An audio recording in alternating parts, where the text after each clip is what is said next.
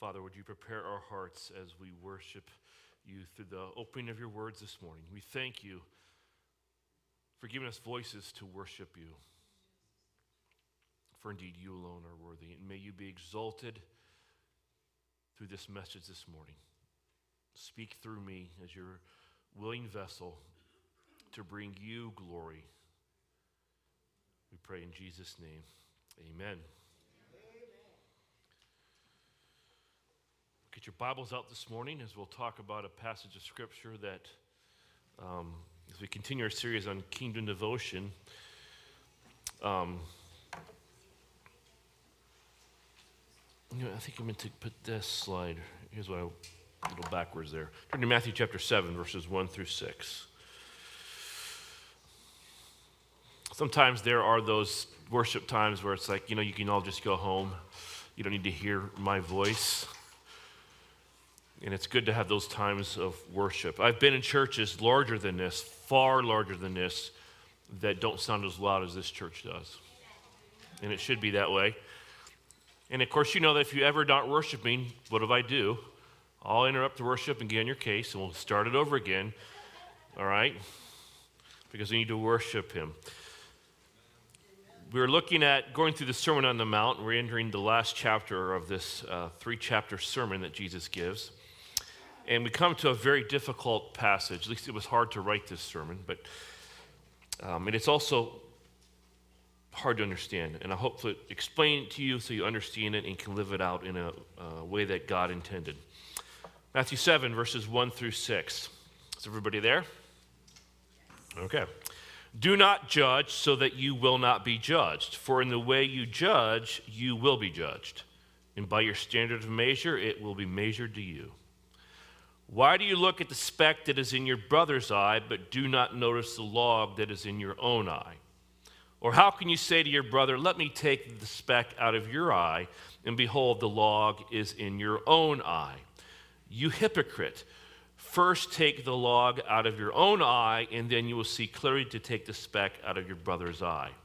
Do not give what is holy to dogs, and do not throw your pearls before swine, or they will trample them under their feet and turn and tear you to pieces. Now we're going to go back to this because I messed up the slides here. How many have taken the Myers-Briggs type indicator? You ever heard of that before? It's a personality test. If you have, raised your hand, it'll let me know that I need to do a lot of explaining in this because a lot of you haven't. Okay. It's in personality typology. It's a test that reveals differing psychological preferences in how people perceive the world and make decisions. I think, Erica, we were first introduced to this when we were engaged or were first married, and we realized that we weren't a good match, and that was very discouraging. We made it work. Now, the test attempts to assign 4 categories. You're either an introversion or extroversion. You're an introvert or you're extrovert. You get energy from being alone or you get energy from being around people. You're sensing or intuition, thinking or feeling, judging or perceiving. And 1 letter from each category is taken to produce a 4-letter test result, such as you're either an INFJ or an ENFP. But it identifies 16 personality types.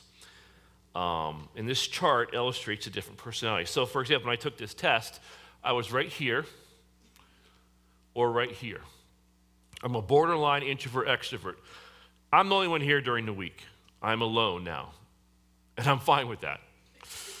I'm an introvert. I, get energized from being alone. But I'm a borderline extrovert too. I'm a situational extrovert. With you guys, I can have energy and engage and talk and gain some energy from that. But they know that when Sunday afternoon comes, guess what? I am dead tired. I go back to an I, and I need to get alone to get re-energized. So I'm a borderline introvert, extrovert, and I'm an STJ and everything else. So if you were to read some of these, for example, it says of myself, if I'm an ISTJ, it says I'm the inspector. I'm a responsible organizer driven to create and enforce order within systems and institutions. Neat and orderly, well, that's not necessarily me, okay? inside and out, and tend to have a procedure for everything they do. I think I'm really more of the ESTJ, which they describe as a supervisor. Hardworking, traditionalist, eager to take charge in organizing projects and people, i.e. the work days. I make you work. I make sure everyone's working. For the purpose of what? We get as much done so we can go home early, right? Because you all tend to just kind of sit around here and do a little job and go and talk and don't do anything. And like, no, that's not going to work. Let's get this thing going. And we get the work done, all right?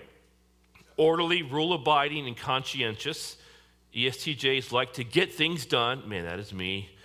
And tend to go about projects in a systematic, methodical way. Now, for those of you that have taken a test, can you raise your hand again? And can you tell me, Don, do you know what you are? Do you remember? So many years ago. So let's just pick one for Don, shall we? So we can should we just do that? Or I needed to ask Carol, who would really know. Then who else took the test that remembers what they are? Don't remember? I think I'm The INTP. I can't read that. Intellectual, logical, precise, reserved, flexible, imaginative, original thinkers. Although that's not you. Who enjoy speculation and creative problem solving. Yes, but that is a lot of you, yeah. Anybody else take the test that remembers? David Doyle. Let's see if we can guess David Doyle. What would David Doyle be? Anybody? Awesome. There we go. What are you, David? ISTP. Okay, right. Action-oriented, logical, analytical, spontaneous, reserved, independent, enjoy adventure, skilled understanding how mechanical things work. Does that sound about right for you? Yep. For you, David? Very good. Good. So, now, here's the thing about this, though. At the end of my two tests, or my tests, in either ISTJ or ESTJ, I am ultimately what, though? What's the J stand for? Judge it. I'm a judger. I judge.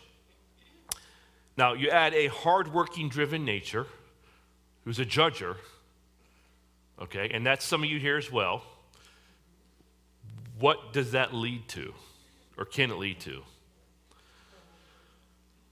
Well, I can make some pretty rash judgments. So, Jesus addresses this issue, believe it or not, in his sermon. And so let's talk about this verse, this section of Scripture. And the question I have for us this morning, it says, do not judge, and I put a question mark up there. Because our Lord just addresses this controversial topic of making judgments in human relationships. And these verses, just so you know, are some of the most often misinterpreted and thus misapplied verses in the entire Bible. Amen to that. Who likes being wrong about judgments? That'd be like a silent, oh, you're right, the conviction. Because it was very convicting preparing the sermon. As we'll see, I want you to understand, Jesus is not forbidding, obviously, making any form or all forms of judgment, but he's targeting a specific type of judgment that we are to avoid. And as in all other elements of the Sermon on the Mount, and I ask you to keep this in the back of your mind, Jesus' perspective is given in contrast to the view of who? The Pharisees, because that was the dominant viewpoint at the time, the scribes and the Pharisees. And we know what about the Pharisees? They were self-righteous, and whenever you find self-righteousness, it always leads to a conviction, a belief of that you are superior to everybody else. And of course, that leads to a condemnation and judgment of everybody else as you begin to look down upon people. So you think you're superior, you start to despise people, and then you condemn or judge them, and that's a lot of life experiences for us. And the silence in the room is very, very appropriate because everybody at some point in time struggles with that. Now, because of their judgmental attitude, the Pharisees had a habit.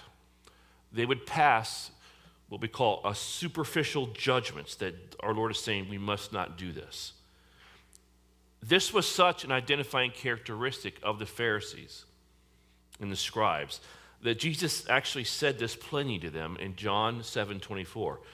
Do not judge according to appearance, but judge with righteous judgment. That was spoken to the Pharisees. And of course, it also applies to us. Now, the classic illustration of the misjudgment of the Pharisees is found in Luke 18. And just by guessing, what parable am I going to go to here?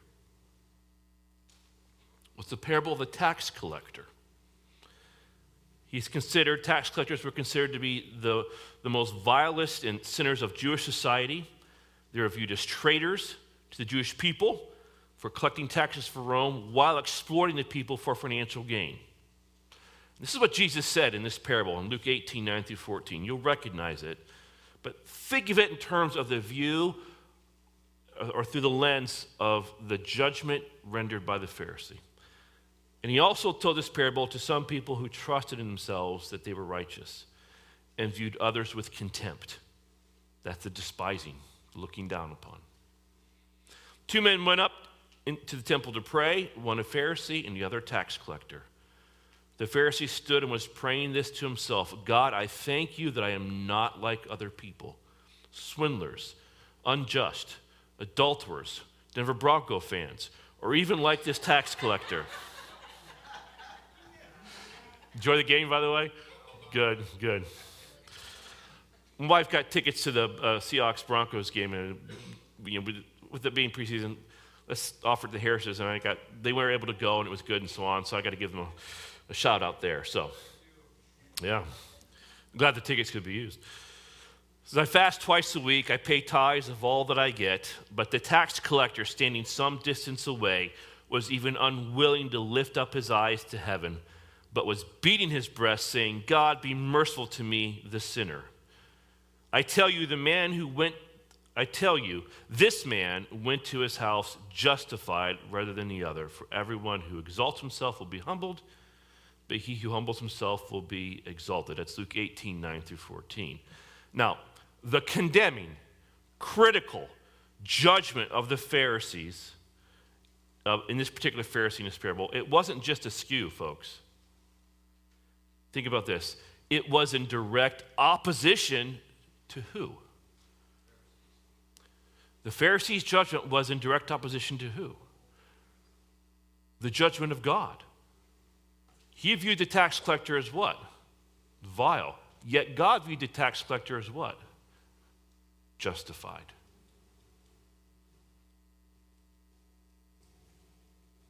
And as Jesus said in John 7:24, the verse I just read, we are called to make righteous judgments. In fact, in this very sermon, Jesus is asking his audience, those who were in attendance, who were listening to him, that as they hear his sermon on the Mount, to make a judgment between his truth claims as opposed to the truth claims of the Pharisees. See, he's calling them to discern, to discriminate, to evaluate, and then to make a judgment with all the facts that he is presenting to them in this famous sermon. And I want you to keep that in the back of your mind as we proceed. You have to make judgments in this life. And you will be judged for those judgments you make. Thus, the importance of making righteous judgments. Because Jesus is not condemning all judgment. Now, there are some who interpret this passage in Matthew 7, 1 through 6 in such a manner that it is simply ludicrous. They said we make no judgments at all about people. And that's not what this text is saying. Let's break down these 6 verses in Matthew 7, and hopefully we can arrive as a group at an understanding of the text. And I'm going to start with this, which would probably be the best definition of the first verse. And this will hit all of us. It should hit all of us right between the eyes, and that is stop criticizing. Matthew 7:1, do not judge so that you will not be judged. There are types of judgments that the Bible says that we are to avoid making. The first one is this. It's a legal judgment, obviously. Now in Matthew chapter 5, verses 38 to 39, we talked about this a while ago. You've heard it was said, an eye for an eye and a tooth for a tooth. That was a passage that said that in Christianity, there is no room for personal vengeance. It doesn't mean that the governing authorities won't make a judgment on those who deserve it, okay? But there's no place in the Bible for personal vengeance. We cannot make official legal judgments, as God's left that to who? The courts of law. There is no personal, we don't make these type of legal judgments. Now, of course, that may not be something that we struggle with, but we certainly struggle with the next one, that is a hasty judgment. Proverbs 18:13 says, he who gives an answer before he hears, it is folly and shame to him. So the Bible forbids us from making judgments on less than full knowledge and facts. There is an old Welsh fable that reminds us not to rush to judgment without all the facts. This man existed in the 13th century. Llewellyn the Great, Prince of Gwynedd in the 13th century, he had a dog that belonged to him. He'd been given the dog as a gift from King John of England. And Prince Llewellyn's wife passed away. And the dog was charged with watching the cradle of the prince's baby when he went hunting. So after one particular hunting trip, the prince had returned to find the cradle of the baby overturned and the bedding and the floor covered in blood. With the baby missing and seeing his dog with blood covering his mouth, the prince plunged his sword into the dog, thinking that he had killed the baby. The dog's dying yelp was answered by a child's cry. The prince searched and found the baby unharmed, lying near the dead body of a mighty wolf. The dog had actually been protecting the baby as its owner had desired. It is said that the prince was filled with such remorse that he very rarely or never smiled again. And the point of the story is clear. Making quick judgments can lead to regrets. We need all the facts before rendering judgment. Did that Pharisee in the parable of the tax collector have all the facts about that tax collector? Did that Pharisee have all the facts about how God views humility and justification? Apparently he didn't, but he made a judgment.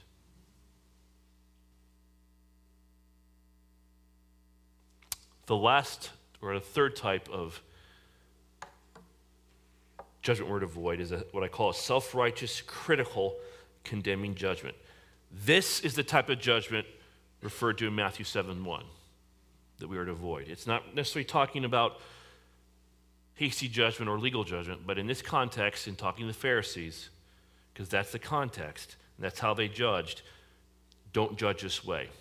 Because the word judge used in this word is, in this context, it's krino, and it's translated at least 15 different ways. There's been a lot of different words for judgment. So it has such a broad meaning that it falls in the context to determine the meaning of the word. And since the whole Sermon on the Mount is set in contrast to the false religion, the false Judaism of the day that was taught by the Pharisees and the scribes, so as we look at the context, it's clear that Jesus is using the word judge in contrast with the judgment of the Pharisees. And they judge with a self-righteous, critical, condemning judgment. And as we read in the parable of the tax collector, they practiced this critical, condemning, self-righteous judgment. And that was a judgment not just based on sin. And this is where it gets really hard to hear this, folks, because you and I are all guilty of this. But it was a judgment based on a person's personality, character, or weakness. Perhaps even the way they looked or dressed, or the way they talked, or the fact that they didn't do the things the way they did them. And so they criticized. They even criticized motives, which of course they couldn't perceive or even possibly know, because who knows why a person does what he or she does. That is what we are to avoid. And that is what every one of us in here is guilty of. And as I said earlier, Jesus is not forbidding all judgment. We have a responsibility to use righteous judgment, John 7:24, but not that nagging or carping criticism of the Pharisees. This type of judgment, it's forbidden. And so really, the best way to translate verse 1 in that phrase, do not judge, is this: stop criticizing. Stop looking for fault.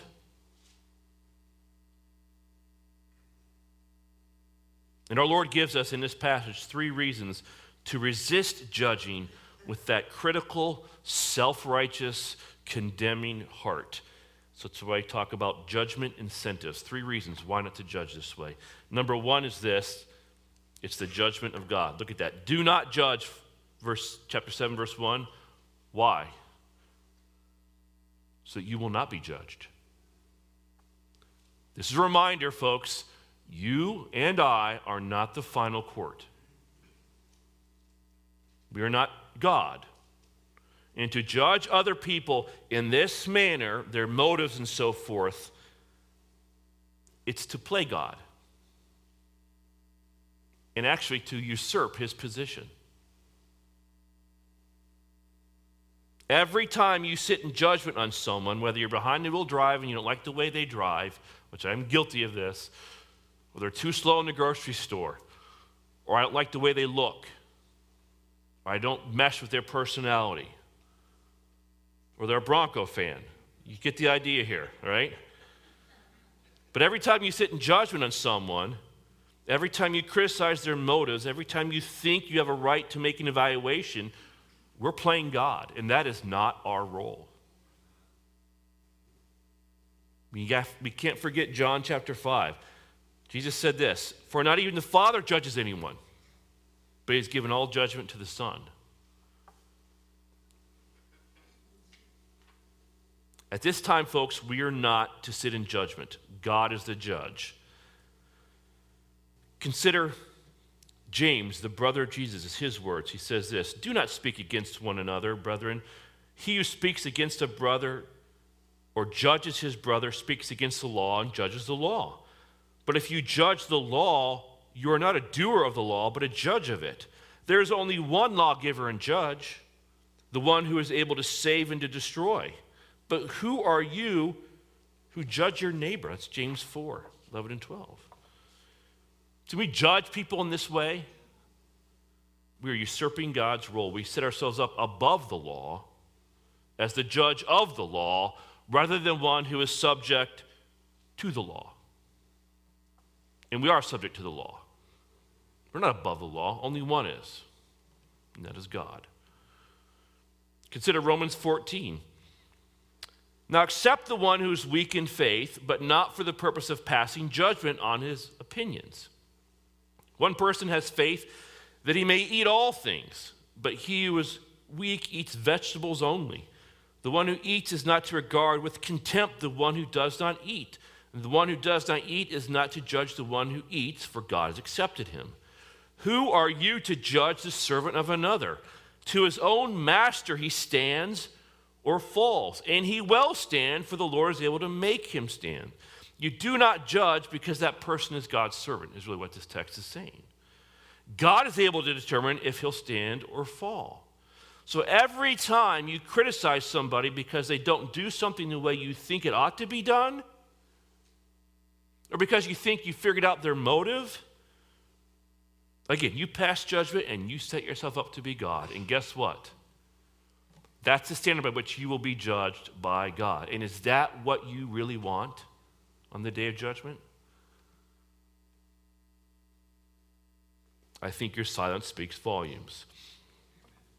Now, the other incentive, and this is really, really scary. This is why I label it this way. It's the danger of knowledge.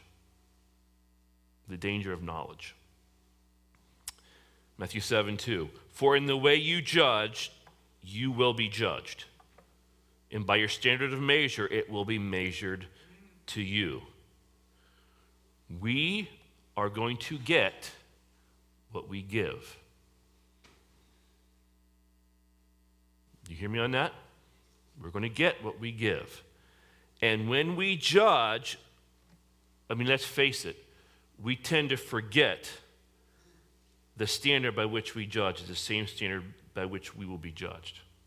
I don't think about when I'm judging somebody and I'm looking down upon them, and typically probably doing it in my heart, I forget the fact that that's the standard by which I'm going to be judged.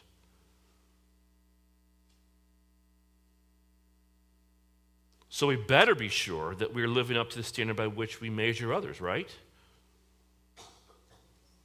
And this is why the Bible says in Luke 12:47-48, in that slave who knew his master's will, and we know, by the way, we shouldn't judge, right? So we know the master's will, and did not get ready or act in accord to his will receive many lashes. But the one who did not know it and committed deeds worthy of a flogging will receive but few.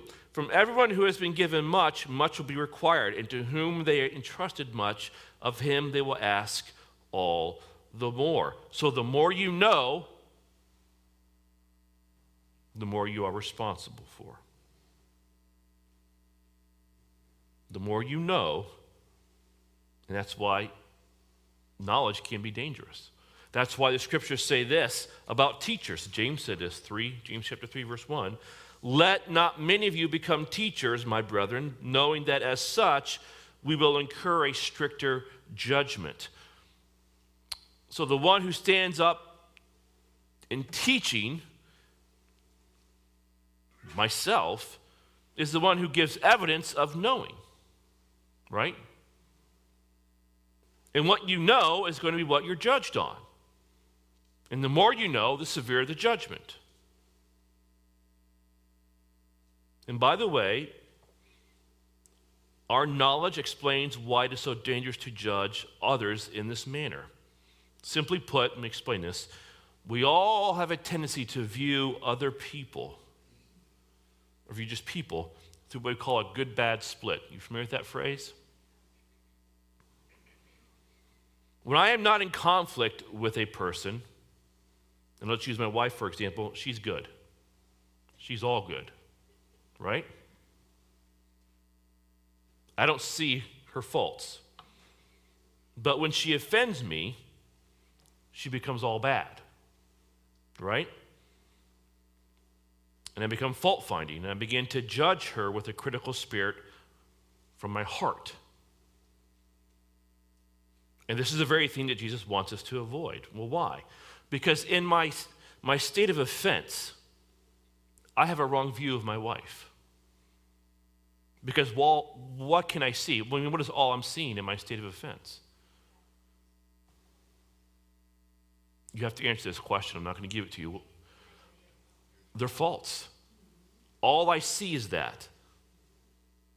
Therefore, I have a wrong view of her. All I can see is the bad. And I forget what? The good. So my knowledge of her is then what? It's tainted, it's distorted, it's incomplete.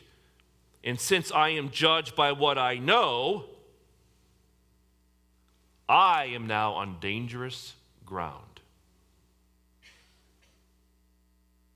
So it is better, it is always better, to deal with the offense and return to a balanced view of the person than to risk falling under judgment. So we should stop criticizing, because criticism is like a boomerang. You throw it out and guess what? It comes right back. And unloving criticism will recoil on your own head by the hand of God. It's that you reap what you sow, right? I mean, it would be good for us to all remember the name Adoni-Bezek. Adoni-Bezek, Adoni/Bezek. He was a Canaanite king known for cutting off the thumbs and big toes of the kings he had defeated in the Old Testament. He was defeated by Israel. Listen to what happened to him.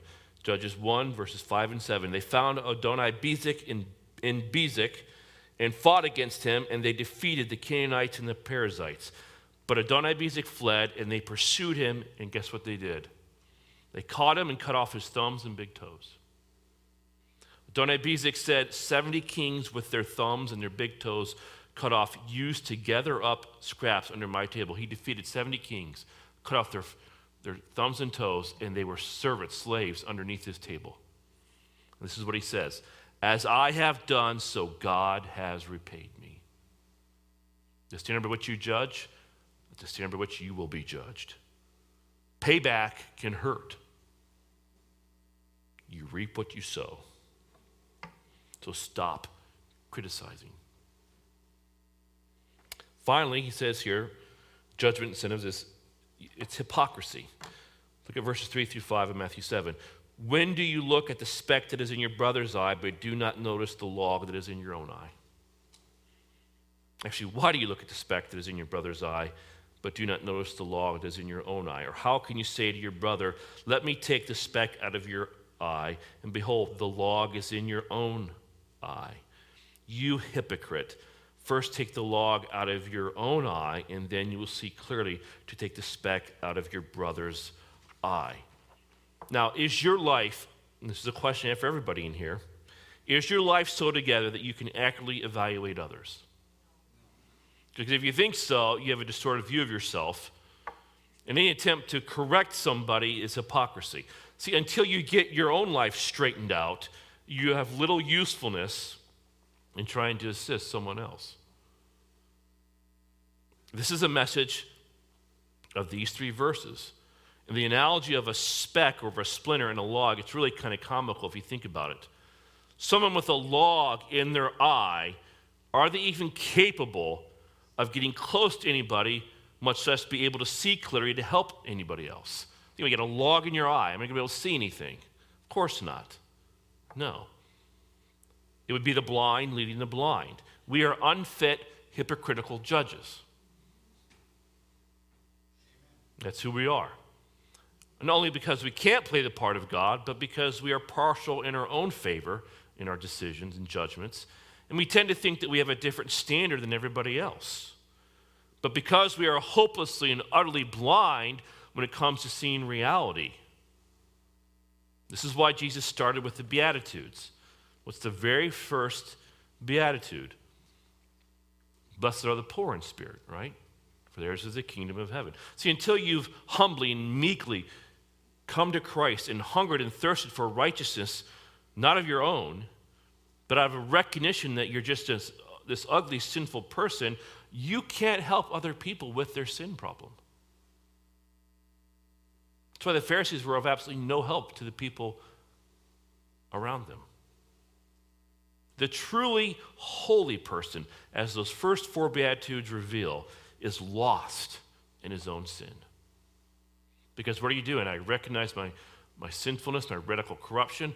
I'm confessing my sins to God. I'm humbled by it all, and I'm seeking and hungering and thirsting for righteousness not of my own. I mean, half of the Beatitudes are you are lost in your sin, overwhelmed by your sinfulness.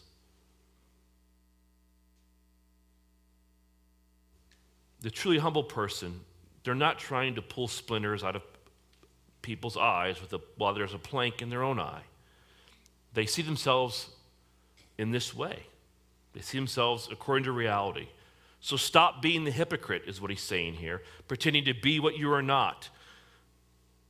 But because, and this is what is difficult, this is a sinful world that we live in, and there will be times when brothers and sisters will fall to sin and will need to be called out of sin. Acknowledge your sinfulness and go to work on it. Sanctification, the process of being made holy, working out your salvation, all of that. It's a lifelong process. Work on those things in your life because that's the biblical pattern. Work on it. You're humbled by your sin, then you'll be able to help others. Listen to David in Psalm 51. He just committed to sin with Bathsheba. This is what he writes. Create in me a clean heart, O God, and renew a steadfast spirit within me. That's verse 10. Verse 13. Then I will teach transgressors your ways, and sinners will be converted to you. So after being humbled by your own sinfulness, overwhelmed by it really, then we get our act together. It is only then we'll be able to be able to offer the kind of help that will be right. And what kind of help is it? And you want to never know how to call somebody on their sin, to confront them on their sin? This is how you do it. Galatians 6:1. Brothers, if anyone is caught in any sin, you who are spiritual should restore him in a spirit of gentleness. Keep watch on yourself, lest you too be tempted. It will be a meek and a gentle and a humble help. You don't come to a sinning brother or sister on top as if you are superior. You come from underneath in humility as if you are their servant, overwhelmed by your own sinfulness. Because these verses serve as a reminder that when we make righteous judgments in regard to a brother's sin, we are to confront this sin in order to restore him. Now, I don't like this, to be honest with you. I don't like having to call people on their sin. I like to avoid it, to be honest with you. But that's not an option. The Old Testament demanded confronting the sin of a brother. Did you know this? Based on the commandment to love your neighbor. From the perspective of the Old Testament, to tolerate the sin of a brother is the same as hating him or her. Look at this verse, folks. Did you even know this verse? You shall not hate your fellow countrymen in your heart. You may surely reprove your neighbor, but shall not incur sin because of him. So, in other words, I'm not to hate somebody from the heart. I'm to love from the heart, because you love God with all your heart, soul, mind, and strength, and what? Love your neighbor as yourself. That's what the Old Testament prescribes, right? So the opposite of loving would be hating them. And you demonstrate love for them by what? You may surely reprove your neighbor. But if you hate them, you don't reprove them. You leave them in their sin. It's like you see somebody, you know they're a believer and they're in sin, and you just don't confront them. And we do that. And we do that in the church. We tolerate sin in the church. We have plenty of examples, throughout history of you just couldn't do that. But I have dealt with that in pastors that we talk about all the time, over and over and over again. We can't tolerate sin in the church because God calls us to confront sin, and we don't like doing it. But the most loving thing you can do to anybody that is a believer in Jesus Christ that is in sin is to call them on it. To not call them on it is to demonstrate that you actually don't care about them. Really, you hate them. Did you know that?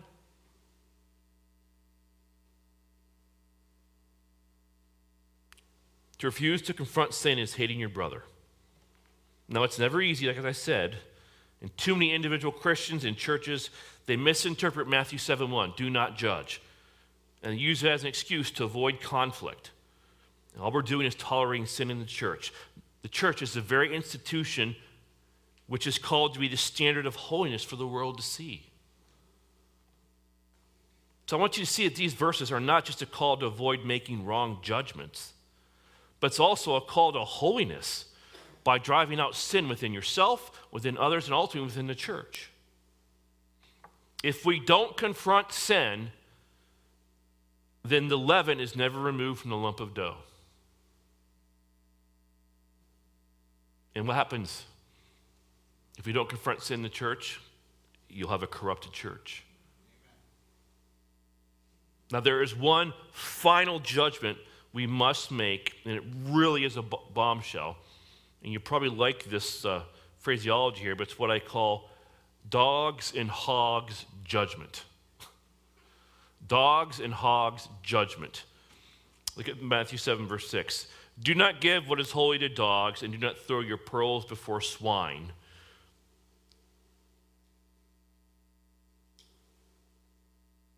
or they will trample them under their feet and turn and tear you to pieces. And what does this verse mean? And what does it have to do with making righteous judgments? Well, apart from trained sheepdogs over 2,000 years ago, generally speaking, dogs in the time of Jesus, they were wild mongrels. They scavenged around the city in packs and they ate garbage. Being wild, they would howl, they would snarl, they would threaten, and they were actually considered to be savage animals. And obviously, holy things were not to be thrown to the dogs. But what are the holy things Jesus is referring to here?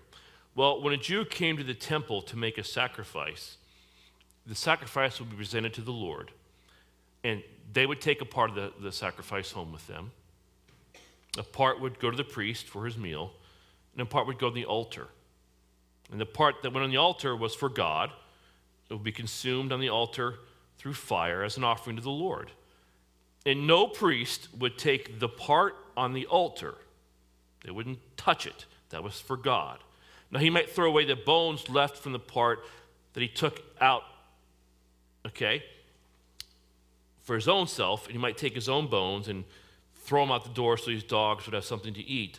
But under no circumstances was a priest going to take that which was offered to God on the altar and throw it to wild dogs. I mean, that would be a horrible desecration by an unclean animal. So it was commonly understood you never did that.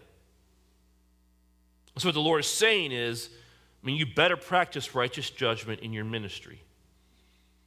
In other words, there are some people who will hear your preaching on sin and repentance, which is basically the gospel, and will respond by placing their faith in Jesus Christ.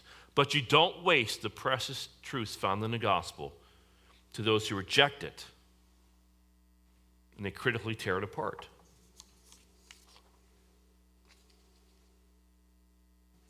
And that flies in the face of what a lot of us believe. When you keep taking the gospel to people, no, not if they reject it. And you'll see that's not even biblical to do that.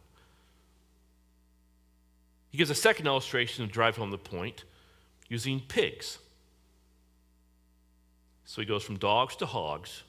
And pigs in those days, they weren't quite as domesticated as they are today. And you certainly didn't want a bunch of mad pigs coming at you. But pearls were of great value at that time in history. Did you know that men would liquidate entire fortunes to get just one pearl from the Persian or Indian Ocean, the Persian Sea or the Indian Ocean? If you threw pearls to pigs who do not understand the priceless value of a pearl and certainly will not appreciate what they've been given, they're only going to trample them under their feet. And nobody in their right mind would do such a thing, right? And that's the point. In your ministry, don't waste things on those who don't appreciate them. Use righteous judgment. Discern, discriminate, evaluate. Jesus did this in his ministry. He could only reveal certain things to the disciples. Do you remember that? They weren't ready. Other things he had to hide from them. And to the world, the secrets of his parables were hidden from their understanding. And to the disciples he said this, whoever does not receive you, nor heed your words, nor is they're hearing the gospel, they're rejecting it, you go out of that house, that city, and do what? You shake the dust off your feet. As a testimony against that city. And this was the custom of the early church. Paul said this to the Jews in Corinth. When they resisted and blasphemed, he shook out his garments and said to them, your blood be on your own heads. I am clean. From now on, I will go to the Gentiles. So to those who have willfully turned away from the gospel, they turned their backs on God and the truths of God, you no longer offer them the gospel. They will only trample the precious truths under their feet. Here's the thing. By you not offering them the gospel, again, you're demonstrating love towards them. The more truth you offer them, the more knowledge they will have what will happen to them at the day of judgment. there's more judgment and more condemnation. So don't offer it to them. They reject it. They made their decision. Now, it doesn't mean that they can't on their own come to Christ, but you're not going to them. You see? Now, this is a hard word from the Lord, but it's also a necessary word. And so in closing, we must deal with sin in the life of another brother or sister after we've been humbled by our own sin. We must make judgments, but they're proper righteous judgments. And as we deal with the sin in our own lives, this will ensure that we will never be judgmental and critical and set ourselves up as some kind of self-righteous judge. And we use discrimination, discernment, in who we share the gospel with. Now, I've included characteristics of a citizen of the kingdom of heaven in the last couple sermons. So here they are again. You've seen these before, and they all start with P, so you can hopefully help you remember them. But I want to add to this last one here. Not only do we not worry, by the way, but we pass on criticizing. We don't have all the facts. We practice righteous judgment, and that's the application point. Practice righteous judgment. And so I hope that I was able to explain this text to you this morning, because it's a very convicting text, because I am guilty of the type of judgments that I am not to make. And as a citizen of his kingdom, we should not be critical people. The criticism that is within us needs to be turned inward in ourselves, in areas of our lives that we need to work on. And then when the opportunity comes to help another brother or sister, and God will bring those people into your life, you'll be able to help them in humility. Amen? Would you stand with me as we pray and close with a song?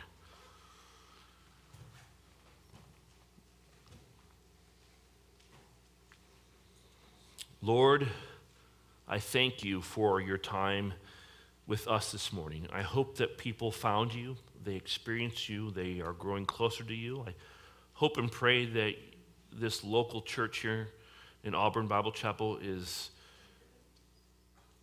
built up as a result of this morning. We need your strength and the power of the Holy Spirit to practice righteous judgment.